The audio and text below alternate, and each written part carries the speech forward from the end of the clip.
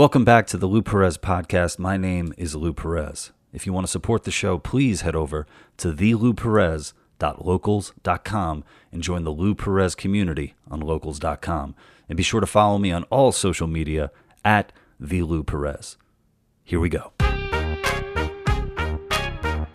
I'm joined by my friend Dean Cameron, actor, writer, producer, and all around really nice guy. I had to get that in. That's in your rider.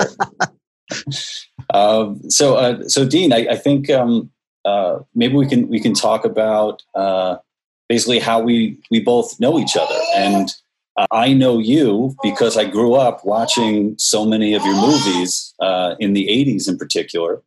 And I happened to watch an oldie but a goodie with my wife the other week, Summer School. And that was a really fun bonding experience between me and my wife, because she sees what kind of comedy basically produced her husband, and I got to see my buddy in his glory. So that was a lot of fun. Yeah, it was in my first movie, and spoiled me for everything else for the next 30 years. So, but. A nice legacy. That was your first movie that you got? Yeah. Wow. Yeah. Totally spoiled. Great director, great script, big studio, great part. Yeah. So. And it was directed by Carl Reiner. So Carl Reiner. Yeah. He just passed away. He did. Yeah. As far as we know. Right. He's playing the long con. Yeah, exactly. Yeah. Yeah. And I know you because I found the algorithm pointed me at you on YouTube for all my right-wing nut propaganda, and you were in there, and I wrote you a fan email, and I got when I got that email, for the first thing I was saying is like, oh my God, here's another person who's alt-right adjacent. But I read it, and I said an audible, holy shit. And I said it to my wife, and I was like, "Oh my God, Dean Cameron just emailed me. Do you know what this is?" I was super stoked about it, and I was really, I was really blown away. So cool. This is kind of like I don't know. Do you do like Comic Cons and stuff like that? Can I get I've done some. I call them has-been autograph conventions. So I've done a few of them. As Spinal Tap said, my audience is very selective, so it's not profitable after a while because everybody who wants my autograph gets it, and then they're gone. So I probably won't do another one for a couple years. Yeah, but they're fun. They're great. I love meeting people and talking about movies and stuff like that. It's cool, and I get to see people I'm fans of.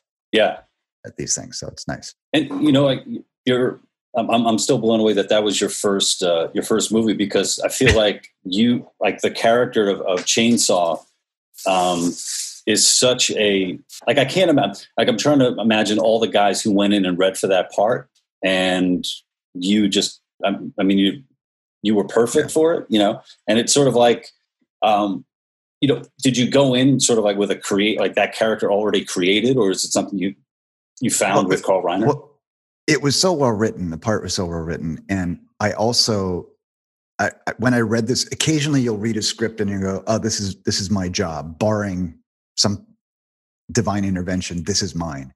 And that was one of those scripts. And just thought, this is mine. And it ultimately was. So one of the great audition stories or director stories. So when I read with Carl Reiner twice or three times, and the second time, the last time I was reading with Dave's with the other guys, and he gave me this really bad direction. I don't remember what it was, but it was some line reading or something, and I thought that's really bad. And I looked at him and I thought, well, it's Carl Reiner. He's a comedy genius and a legend, so I'll try it. So I did it. And he goes, yeah, that was, never mind that. Don't do that. Do what you're doing. And so got the gig. And so about 2 weeks into the shoot, we're waiting for whatever. And he says, remember your audition? And I gave you that really, really horrible direction. Yeah, I do remember that. And he goes, I was just seeing if you'd listen to me because I could tell you're a son of a bitch. Yeah. So it's good. So it's a good lesson. So if a director gives you bad direction in an audition, give it a shot because they might be testing you. Yeah, just go with it. He wants a soldier. Carl Reiner wants a comedy soldier right there. I was thinking, the character, the name Chainsaw, you fully embrace it. Like this is your character. And I was in a comedy duo called Greg and Lou, and the biggest hit that you were Lou. I think. I wanted to play off type and play Greg, but it just never got around to it. He was so good as Greg. So. Yeah. So our biggest video that we ever had was Wolverine's Claws Suck, and it has altogether over 20 million views or something like that. It's just insane. It's been around for 11 years, and I often think hey, you know what? If I go my whole life and I'm just known as the dude in that video, I am very happy with that. There's so many. That's nice. Yeah, it's to actually have a legacy, especially of a character that you really love, and to be remembered for it. I think that's awesome. Yeah, well, there's it's taken me a while to embrace that, and because when you're in it and you did something, and I knew it was a big milestone, but I wanted to keep sort of moving up, and so for a while, you think, okay, I don't want to just be known for that, and you try to do other stuff that may be more visible, or I don't know, whatever. But so in the last 5 or 10 years, I've really gone, okay, yeah, I did that, and I'm proud of it, and people love it, and they still love it. And there were a lot of movies made back then that people don't watch anymore, and this is one that still gives people pleasure. So good for them; they have great taste. Yeah. So it was sort of reconciling with that. It's a journey. Yeah, and also, I mean, there's that added element to it of, that was, how many years ago? You were a young guy. So every time that character comes up, there's sort of look where I am now. Look where, where I was then. A few years ago, I forgot the name of the company. It's a sort of a hipster movie place in Texas, and they have some other places. Alamo Draft House. Alamo Draft House, right. They did in San Francisco, they did a Dean Cameron retrospective, and they played Summer School, Ski School, and Rockula. And I went up and watched it on a big screen, and the place was packed. It was amazing. And watching those movies, what's interesting is when I watch the movie, I think about what was going on that day when we were shooting the scene. They're like photo albums of my past. You're going, oh, that's the day we had the mariachi band for lunch, or that's the day that this person, we played Simon Says, and that's the day that he was late. And it's a really interesting thing the memory is less about the movie and more about my youth or what was going on in that time. It's a weird thing. Yeah, no, that's super interesting. And also, I mean, how great is it to see firsthand, wow, I've really had a big impact in the lives of people. I feel like, did you grow up in Hollywood? Was that? No, I grew up in Oklahoma. My dad had tried to be an actor. He lived in Santa Barbara, so I'd visit him every summer and every Christmas. And I started doing it. They had this great summer theater program, and I started doing plays with musicals, but with Eric Stoltz and Anthony Edwards and a couple other people who are still working, Kathleen Wilhoit. So we were all doing plays when we were 13, 14 years old. And Eric and Tony and this other guy, Mike Sherritt, they were coming down to LA and doing commercials and guest star on TV. And I thought, well, they can do that. I can do that. So that's how I sort of made my way from once I got out of high school. I immediately drove to LA and moved here. Yeah, when I was 17. I would imagine, like if someone growing up in Hollywood, and we have different ideas of what success are, and right. for me, it would be a success to, get a 5-line or under in a movie. Like I'd be like, this would be fantastic. I'd be making the leap from, doing online videos to being like a real picture, something like that. So I guess that's something that I guess the ego needs to sort of contest with and get over.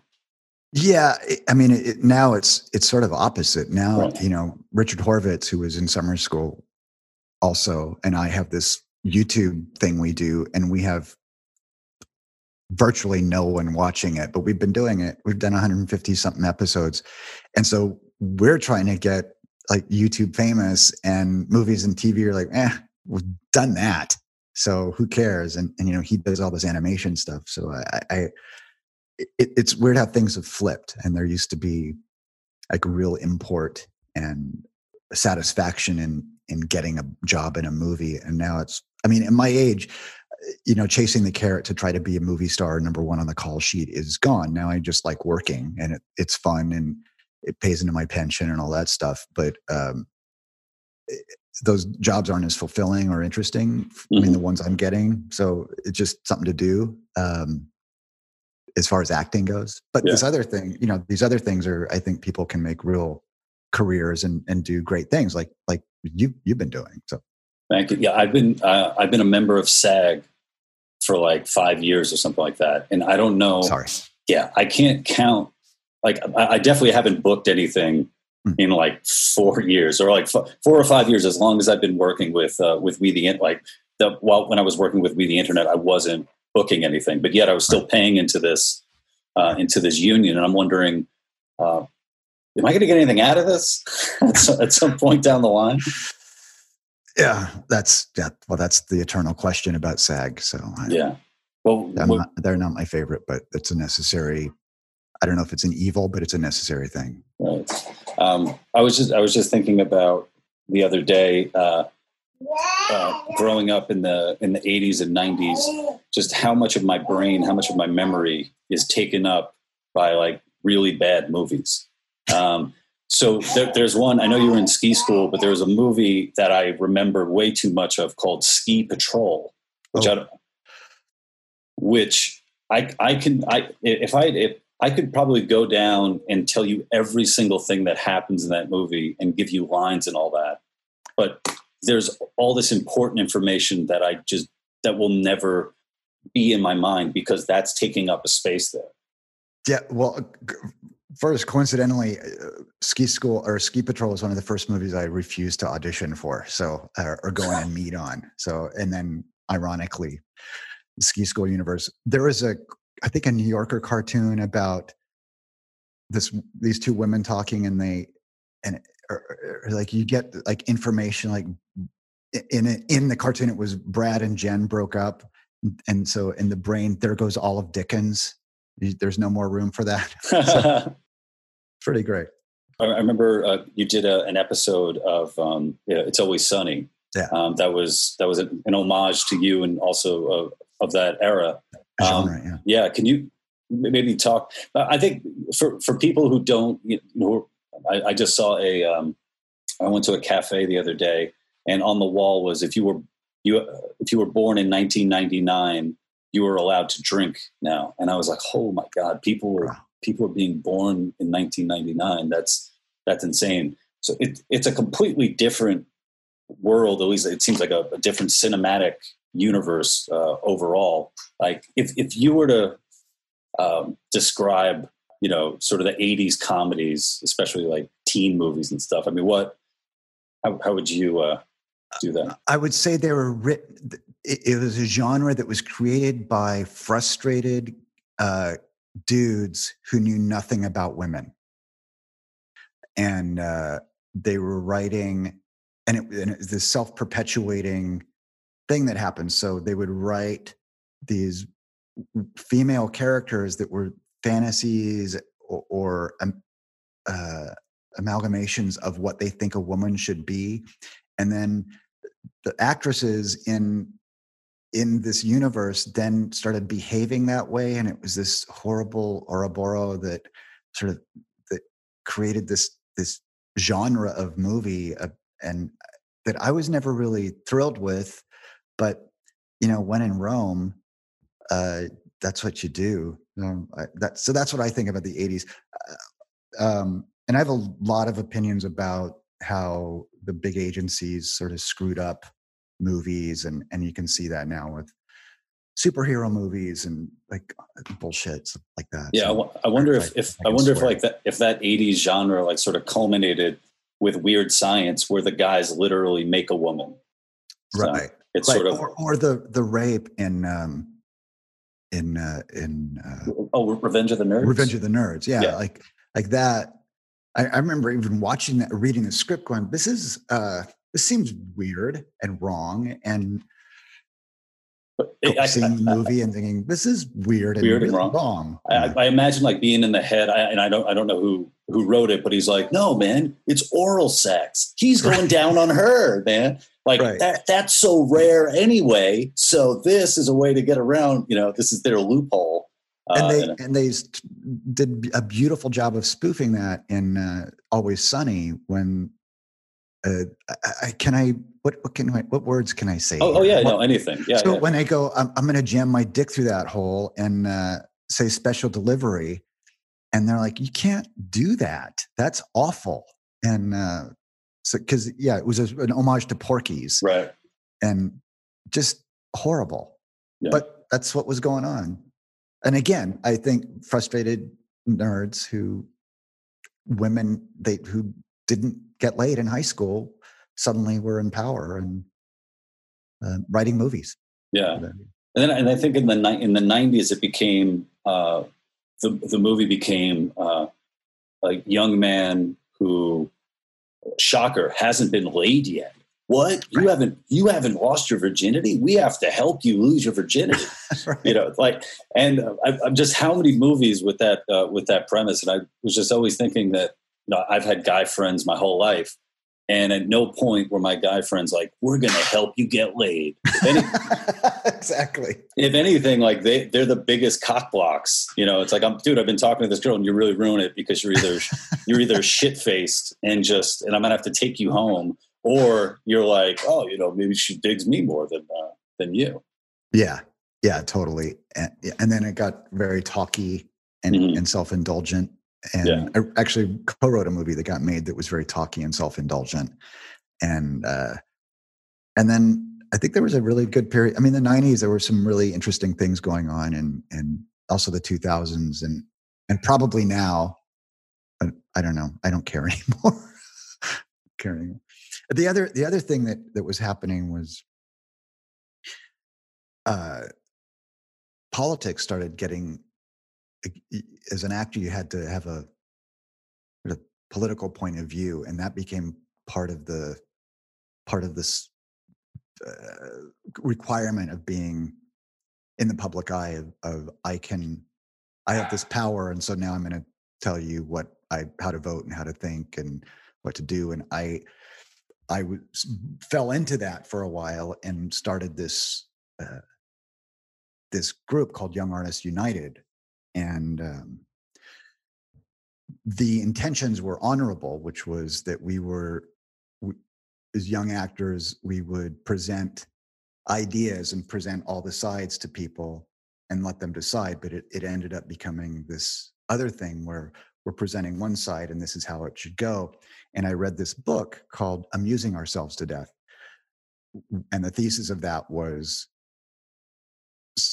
famous people are ruining America by talking about politics because they're inherently stupid and don't know what they're talking about. And I took a hard look at myself. I was like, yeah, I'm not very smart and I have no business talking about this. So I'm going to back out. And I left the group. And then the more I sort of deep dove into my beliefs, things started to change. And now I just don't talk to people. I wonder, was it always so cringy with actors speaking out? Because now, in particular, there was that video that went out where I take responsibility, and it was a bunch of Hollywood actors taking responsibility for the police shootings of black men, and it was just like, well, like, we know you literally don't mean you're taking responsibility, because you'd be, right, I guess, turning yourself into the police. But I actually shot that guy. Yeah. It was my knee on this poor man's neck, and all that.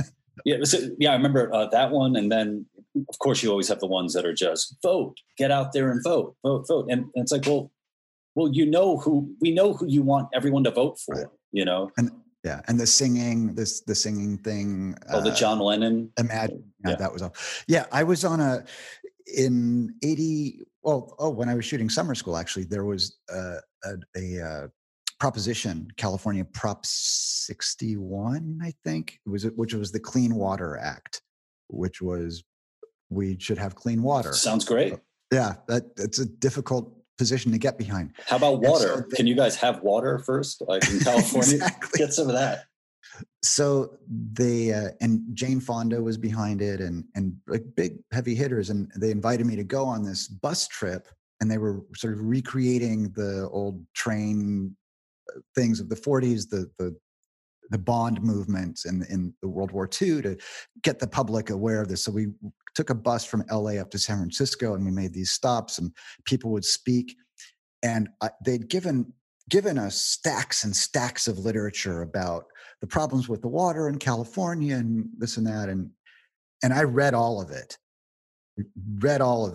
and we really knew what was going on. And we'd stop in these places, and it was just basically Beatles concert to see your favorites. I mean, it was Michael Fox and Rob Lowe and Jane Fonda and Peter Fonda and people from Hill Street Blues. Like, it was a big deal. And me, who had done a couple TV series, and no one knew who I was. So these people were speaking and just saying stuff like, basically, water's good, dirty water's bad, thank you very much, good night. And no nuance, nothing interesting, nothing about the literature. And that was one of the things that really got me thinking, we shouldn't be doing this. We really shouldn't be doing this. And so the result of that is, now you go to a restaurant or anywhere, there's a sticker that says, there are chemicals here that may contain pollutants or carcinogens. That's it. That's all it is. Like, some business has to buy this sticker and put it in their stupid window. Like, that's what we did. Yeah. Rocking. A lot of people have asked me, like, hey, Lou, if you could, do X, Y, or Z, what would you do to, change the world or something like that. And for one, I just can't imagine having the power to do something that big, but also I can't imagine, like, sort of being that kind of mega star, that, like, someone that you described, like Jane Fonda, and not getting drunk on my own celebrity and thinking that, you know what, maybe I do just go out there and say, clean water is good. And there it is. Like, it's sort of a magic spell. Right. Yeah. It's a weird thing. It's not weird. It seems obvious, actually. When you're, number 1 through 5 on the call sheet, everyone laughs at your jokes. Everyone agrees with what you say. Everyone thinks you're awesome. And if you're doing that a lot, I think you just expect it. One of the things, my career took a huge nosedive in the 90s.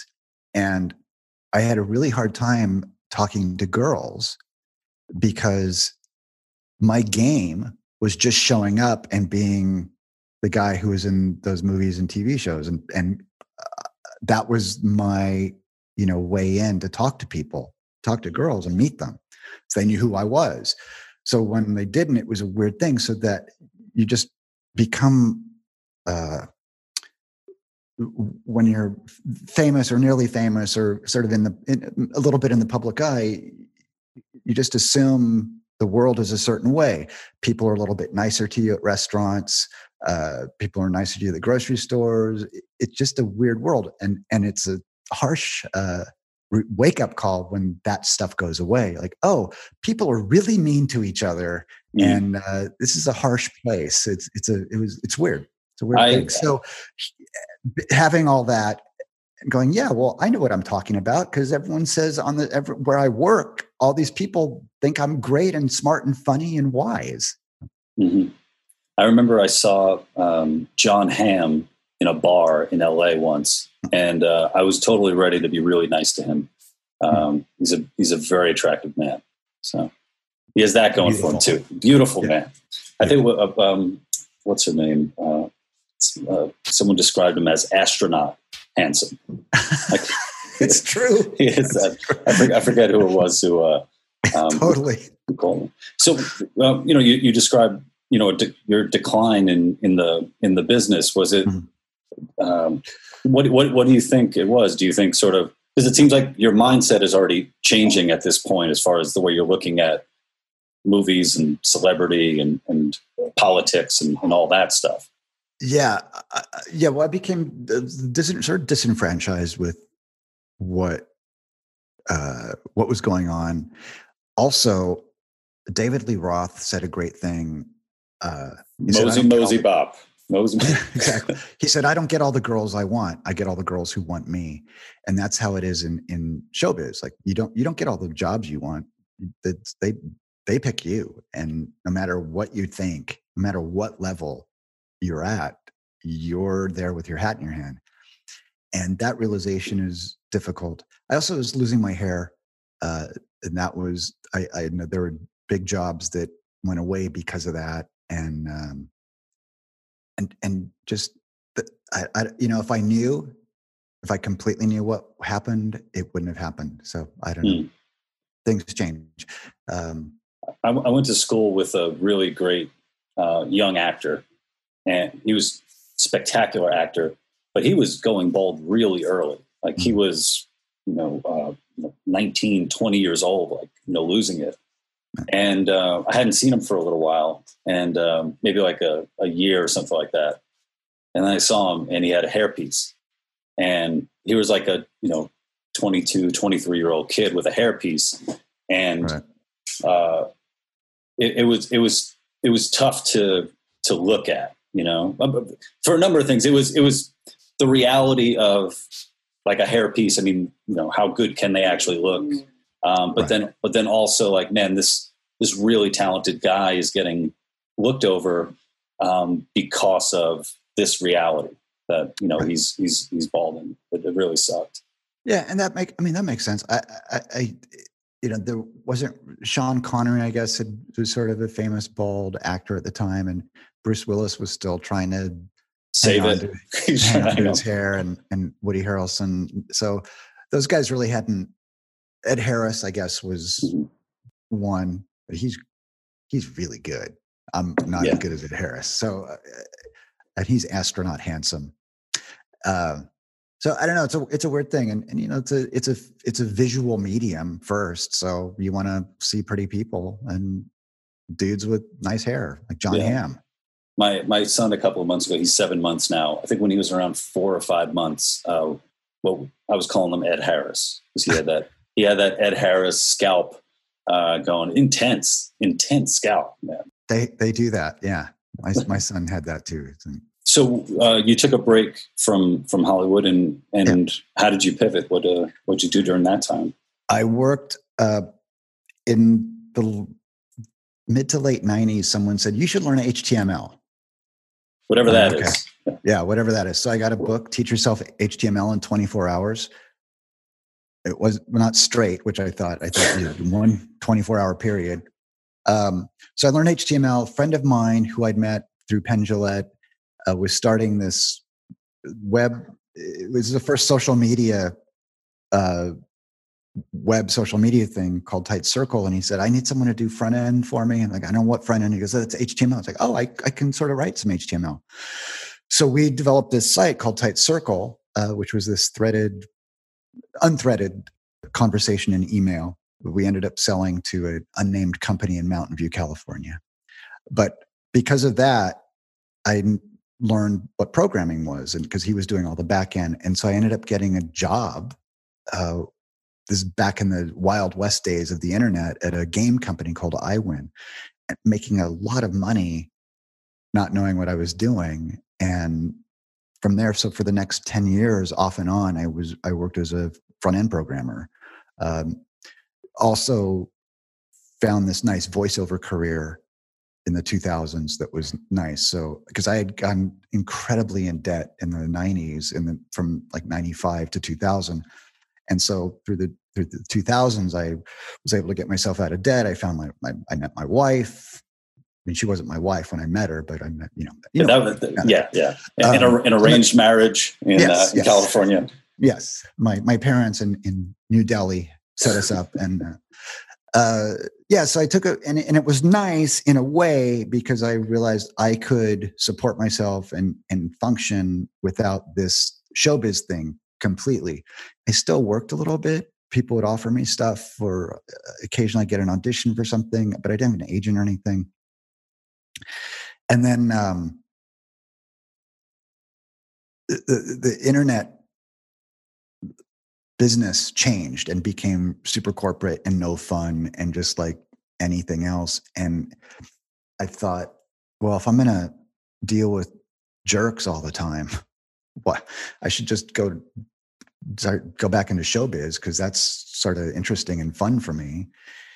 And front end programming had changed, and there's a lot of JavaScript, and I'm not good at that. And I was working with these 20-year-old guys who'd grown up programming. And anyway, so and along that, during that timeline, I played music, and I have a karaoke band, and we had played at a agent's birthday party, and he ended up signing me. And while I was still working at Ticketmaster, I started getting gigs, a lot of them, and realized that the people who had grown up watching me were now running showbiz.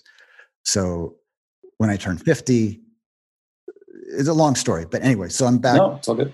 Full time doing the showbiz thing, and it's okay. Yeah, I have to say, when it comes to your voice hasn't changed, at least in my ear. Like, you still sound like the young guy, which is strange because a lot of people that's just not the case. It just doesn't. They don't keep it up. Yeah. It's funny. I get recognized now a lot for my voice. People know me. Like, why do I know you? Because they recognize the voice, then sort of the eyebrows, and then I just did these movies. Like, oh yeah, it's cool. Nice. You're correct. Were you there at Ticketmaster during the whole beef they were having with Pearl Jam? No, I was there afterwards. Oh, yeah. Okay. Yeah. And I was thinking about your ability to pivot to a completely different career, and one of the real fears that I have is that I've basically gone all in on this comedy thing, in particular, comedy tinged with a lot of quote unquote controversial opinions. With a distinct point of view. Yeah, thank you. A distinct point of view, where it's sort of like, man, have I fucked myself? Right. Like if it comes to a point where nobody is interested in, I don't know, me creating stuff for them. It's like, man, it's going to be. Can I turn and, I don't know, like learn welding or become a plumber or something like that in 2 years? Is there an HTML book that I should be reading right now? Welding is good. Welding is a good trade. It's always necessary. I disagree. I think whatever just happened with whatever, you're going to do great because you're super talented and really funny and really have interesting, fascinating takes on things that people don't think of. So it's just. I appreciate that. Thank you. That's it. That I haven't been recording this. I just wanted you to say that, Dean. This whole thing was just it was just a fish. I was just fishing for compliments. I just need compliments right now. That's all I need. Well, it's I made a video a couple of years ago where it was the joke was that there was an app called a hate fuck app. So it's like the first dating app where instead of trying to find love, it's like, no, find people who hate each other politically and just have them get together and, and do their thing. And when I was looking to cast it, I told, Greg at the time who directed it, I said, hey, what about, so-and-so? And he said, oh, really? Do you want to work with so-and-so? Didn't you guys just have a fight on Twitter? And I had to like pause, and I was like, oh my God, it made me really gross, the idea that I wouldn't work with this guy because we had a quote unquote fight on Twitter about the definition of socialism. And yeah, and it wasn't something, it wasn't like Greg was saying, don't work with him. It was just, these are the times that we live in where, one argument on Twitter can sort of derail an entire relationship or, erase an entire, history that you have with somebody. And I basically made it clear that, I don't want to work in that world, and I don't want to live in that world where I just cut people off because of, bullshit like that. And this was an example. This guy in particular, I'd known him for maybe 10 years and had nothing but good stuff to say about him. Every interaction's been wonderful. It was just a stupid little argument about the definition of a word. And part of me, I fear that, that the same, the same thing won't be offered me in the future in a way where it's like that generosity. Yeah. And we do like morning walks, a few days a week with me and my son, and he's just learning English. He's a new kid. So I try to still practice imparting what I think is wisdom, even though he's a young kid. So the other day, after I got my coffee, we were walking. I was pushing him in the stroller, and I said to him, never hold a door open for somebody, thinking that if I do this, someone will hold a door open for me in the future. Just do it, because when you start getting into sort of the scheming things, or not even scheming, but sort of like, I'm gonna trick my karma in a way, if I'm good to, this amount of people, they're going to, come back in the future. And so I'm still, I'm trying to live that way and still navigate, this entertainment business and all that in the same way. Yeah. Well, I think if you're operating at a high level of your potential, you can't go wrong. I know that in my life, the times that I've been just fulfilling my objectives, the things I want to do, all that other stuff seems to, you look around and you go, oh, this is going well now. This is good. I'm to keep doing this. I then just go, oh, I'm going to take a nap, but that's my own character flaw. But I think so. I think you'll be fine. You'll be fine, Lou. You're doing great. Doing great. And so I'm a new father. You're a father. You've been a father for like almost 11 years. 11 years, as far as I know. As far as you know. And how's that been? Just as another transition, it's another career move. So yeah, it's been a big career move.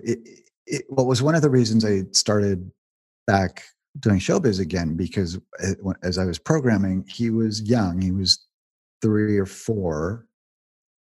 And I was coming home bummed every night, sleeping all weekend, depressed, and missing him.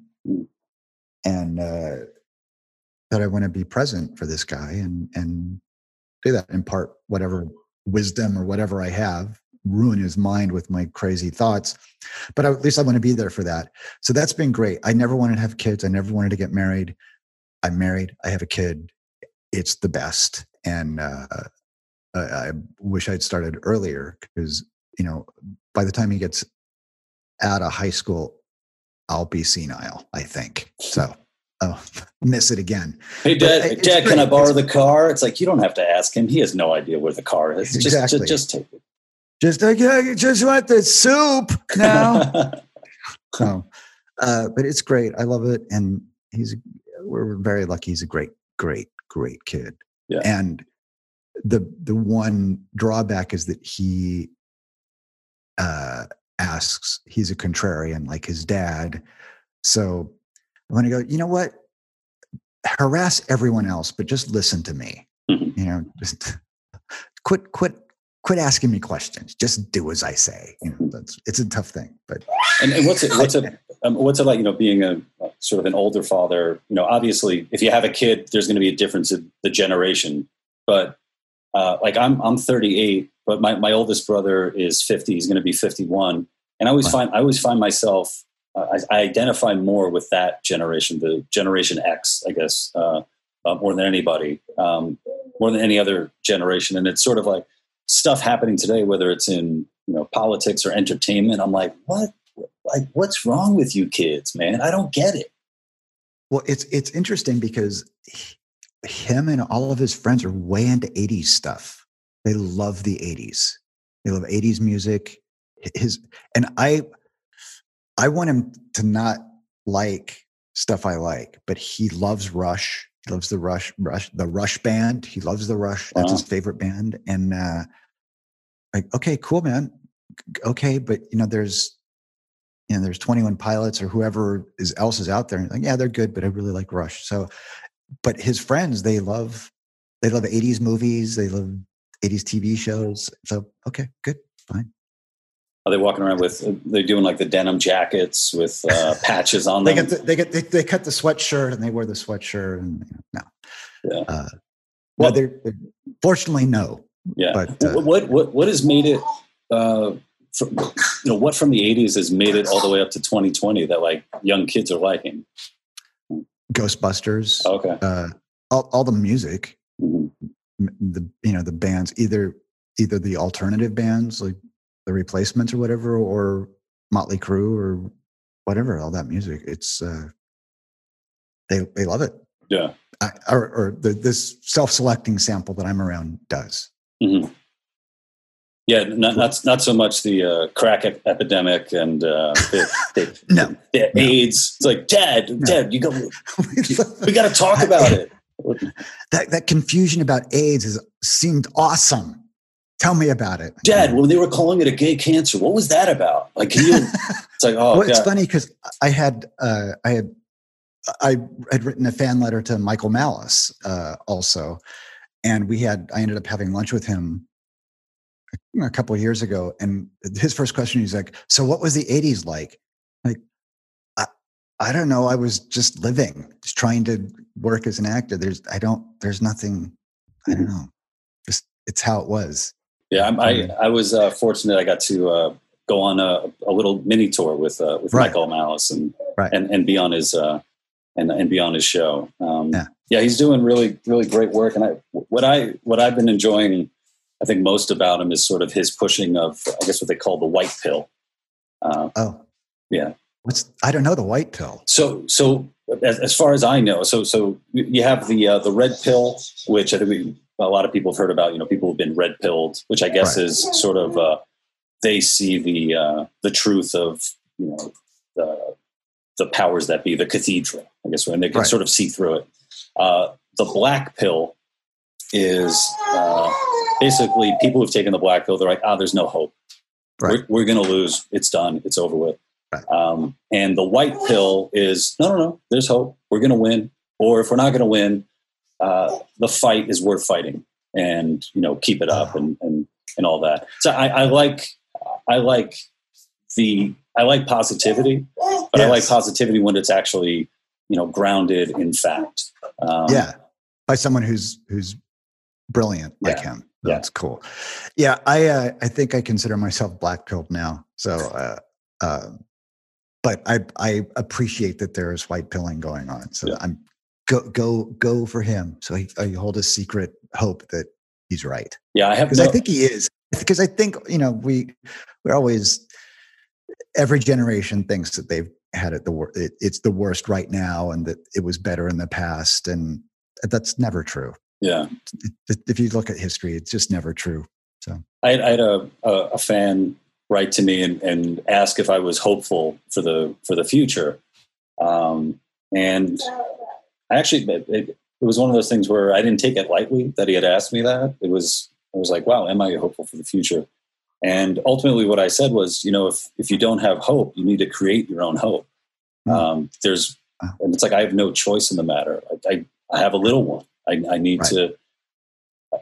I can't, as comfortable as my couch is, I can't just spend my days there saying, "Oh man, all is lost." Yeah, I mean, especially with the kid, you can't just give up and have them. Oh, look at that! They're going in the back. They're going in the background. I see you back there. Yeah, especially with a kid, you have to keep moving because they can't see you. Yeah. Too often, lay in bed with the covers pulled over your head. So your son, he's 11.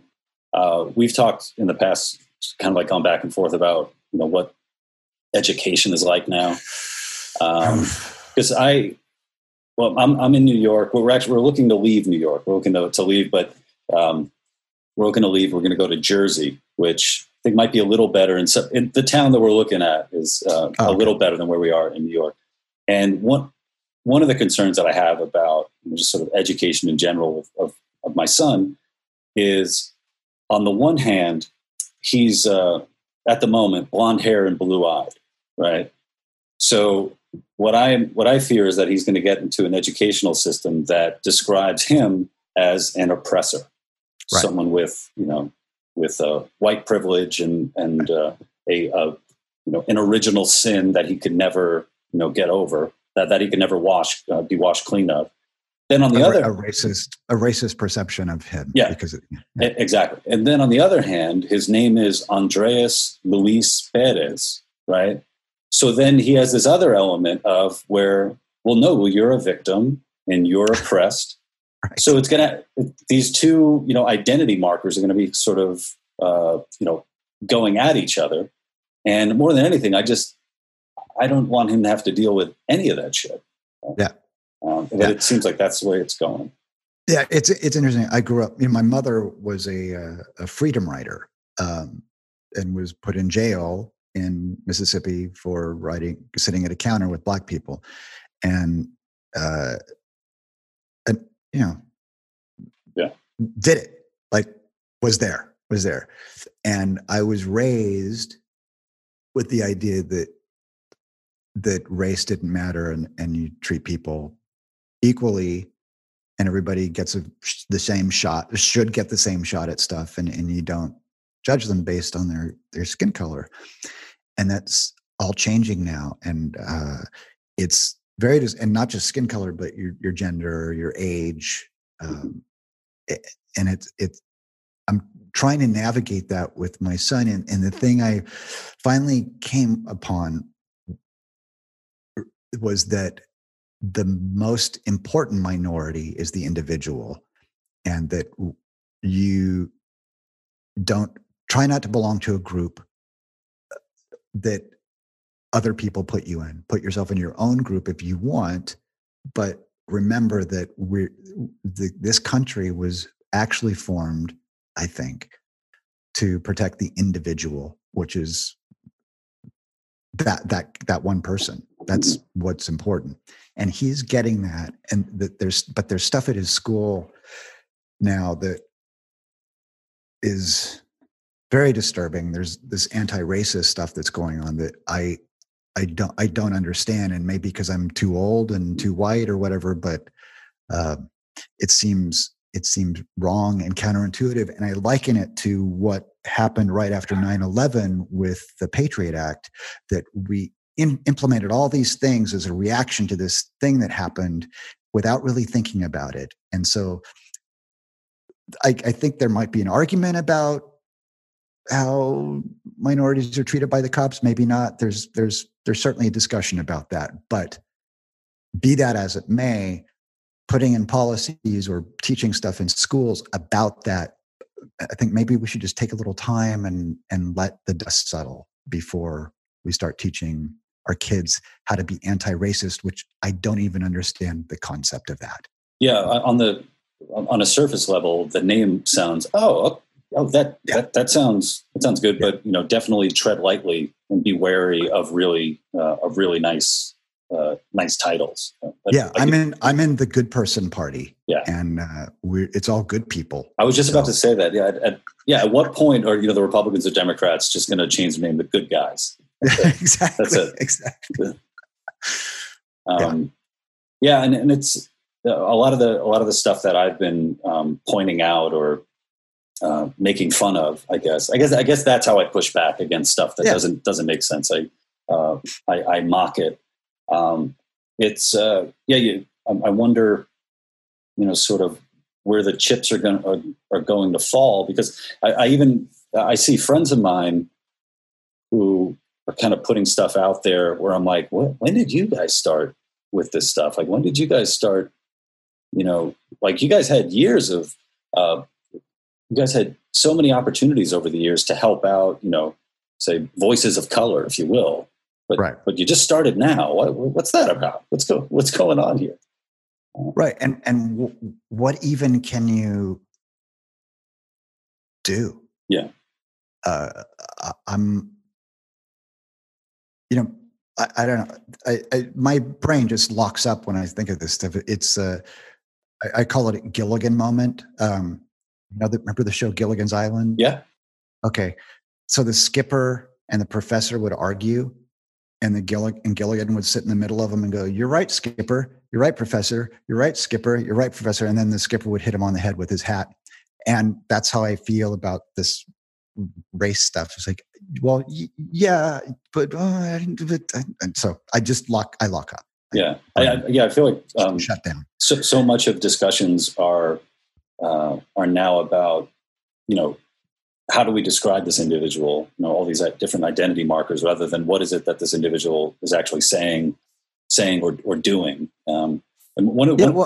It's what I was saying. Is you, instead of describing the individual, you describe him you put him in a group, which seems completely antithetical to being an American. Mm-hmm. Don't automatically. You don't put someone in a group. You put yourself in a group. Anyway, I interrupted you. Sorry. No, it's that's okay. Probably better to be interrupted, because my mind is still like sort of swirling with the stuff. But one of the things that I started seeing, I guess, a couple of years ago, I went to NYU, and I'm on the alumni mailing list, and at some point they just started sending around like stuff about Latinx alumni. And I was like, what the fuck is Latinx? What is this about?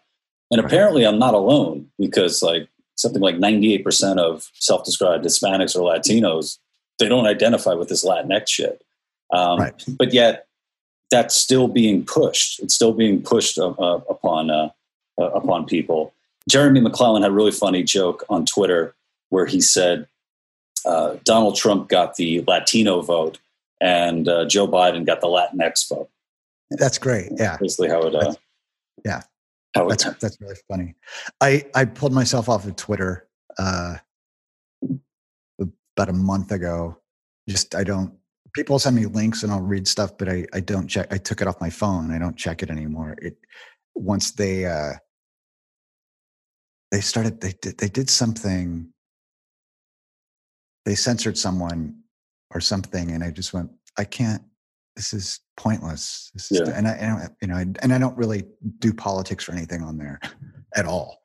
I was just posting the joke videos, but I don't do that anymore. But but Twitter's great and horrible. Yeah. And it will ruin your life. Yeah. And they really put themselves in this awkward position of being arbiters of what's true and what's not true, because ultimately, like if you're relying on an algorithm, you're going to ding things that should otherwise have been, even by your own rules, should be allowed to go. But then when that happens, people are going to shout conspiracy because, how can you not? Right. And what is very strange to me, so like, for example, on Amazon, there are books they don't sell. I can still buy Mein Kampf, right, on Amazon. And that's the source material for being a Nazi. And it's available. And it should be available, and you should be able to read it and go, well, there's an idea here that might be okay, but then this is no good. And just seeing what was going on and hearing that stuff. And it's those companies that are deciding what's good to see and not good to see, or true or false. I don't think that's their job. And then the libertarian in me says, well, it's their company, they can do what the hell they want.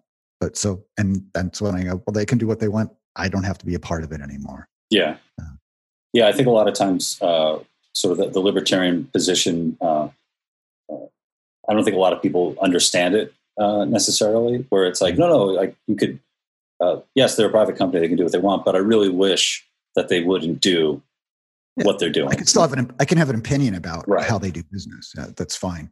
And it's funny because I have people on the left going, well, it's a private company. They can do what they want. And I go, oh, cool. You're a libertarian now. Awesome. Yeah. No,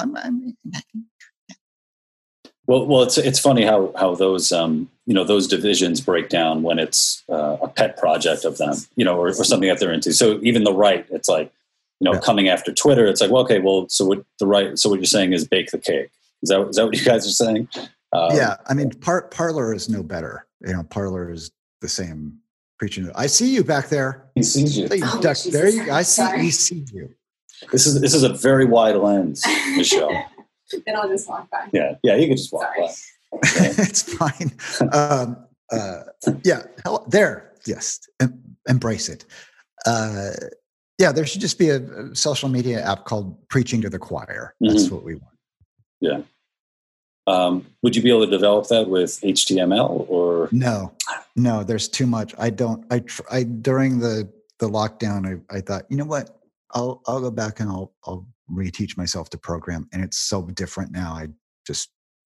And I also get like, it's some 22-year-old who knows all of this. And so I gave up on that. Yeah. No fun. Before we go, why don't we talk a little bit about some kind of joke? Tell us more about that.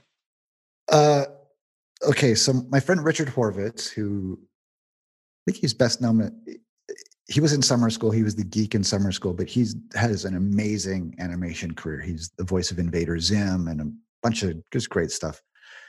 A couple of years ago, I had this idea. I said, let's take classic jokes and make narrative short films about them. So, the priest, rabbi, and an atheist walk into the bar, and it comes from that joke. A priest, rabbi, and atheist walk into a bar, and the bartender says, "What is this? Some kind of joke?" And we did a couple of those, and they're fine, but it's a pain in the butt to shoot stuff, as you know. Oh yeah, and diminishing returns for us. So when the pandemic hit, people were doing all the Zoom stuff, and I had this idea just for one time, this one joke. And so we did it and enjoyed it. And so every day now, every weekday, we'll take a joke, and we've cast ourselves as brothers, Fredo and Michael from The Godfather. Mm-hmm. And we work jokes out so that we just do these jokes, and we don't tell the joke, but we sort of inhabit them and try to make them a narrative. And we've done 155 episodes now, because it was 14 days to flatten the curve, so I thought it would be 2 weeks. So 8 months later, we're still doing them, and it's a fun thing and silly. And we've got 100 of subscribers on YouTube, and over 1,000 of views. It's amazing. So the money's rolling in. Are you guys able to monetize yet? No. Yeah, something like 4,000 hours or something like that. Is that it? Yeah. They're so short. They're usually the longest one has been 2.5 minutes.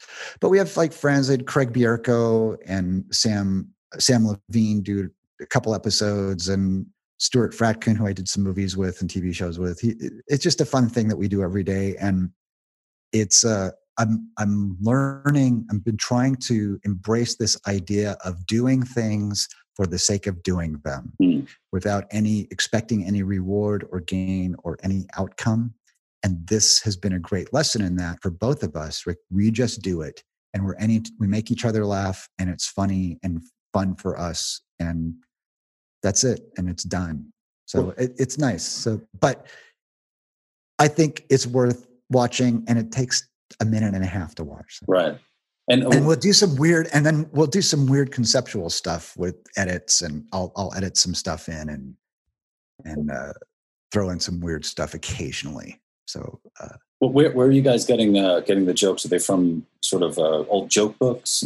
we look on the internet, like there are all these joke sites, and we'll adapt them. Sometimes we'll write them up, and sometimes we just have a list of them. Go, well, let's try. What if I said this and you said this, and we do them. It's just two old dudes having fun. Oh, that's great. I've had Greg, who you've met, has been a longtime friend. We've been friends for close to like 20 years, and whenever we're together, there's going to be laughs, there's going to be jokes, and all that. The one thing that I wish that we had gotten to a point where we could just kind of be in the moment without talking about, oh, what if we did this project, or what if we did this, or talk, where we, even to this day, we're still both sort of still reaching for something bigger than we have. So we're still reaching for more success or success, just to begin with. And it's like, man, it would be great if we could just sort of be at some point. Yeah, I think that's the eternal goal and question and struggle, but you always want to be striving for more, but being able to appreciate what you have in the moment and go, well, I'm going for that, but right now I've got food, I've got my family, I've got my home. Aces. Yeah. That's tough. It's tough, especially, in showbiz, because there's this carrot and there's this carrot you're dangling and you're chasing this carrot your whole life.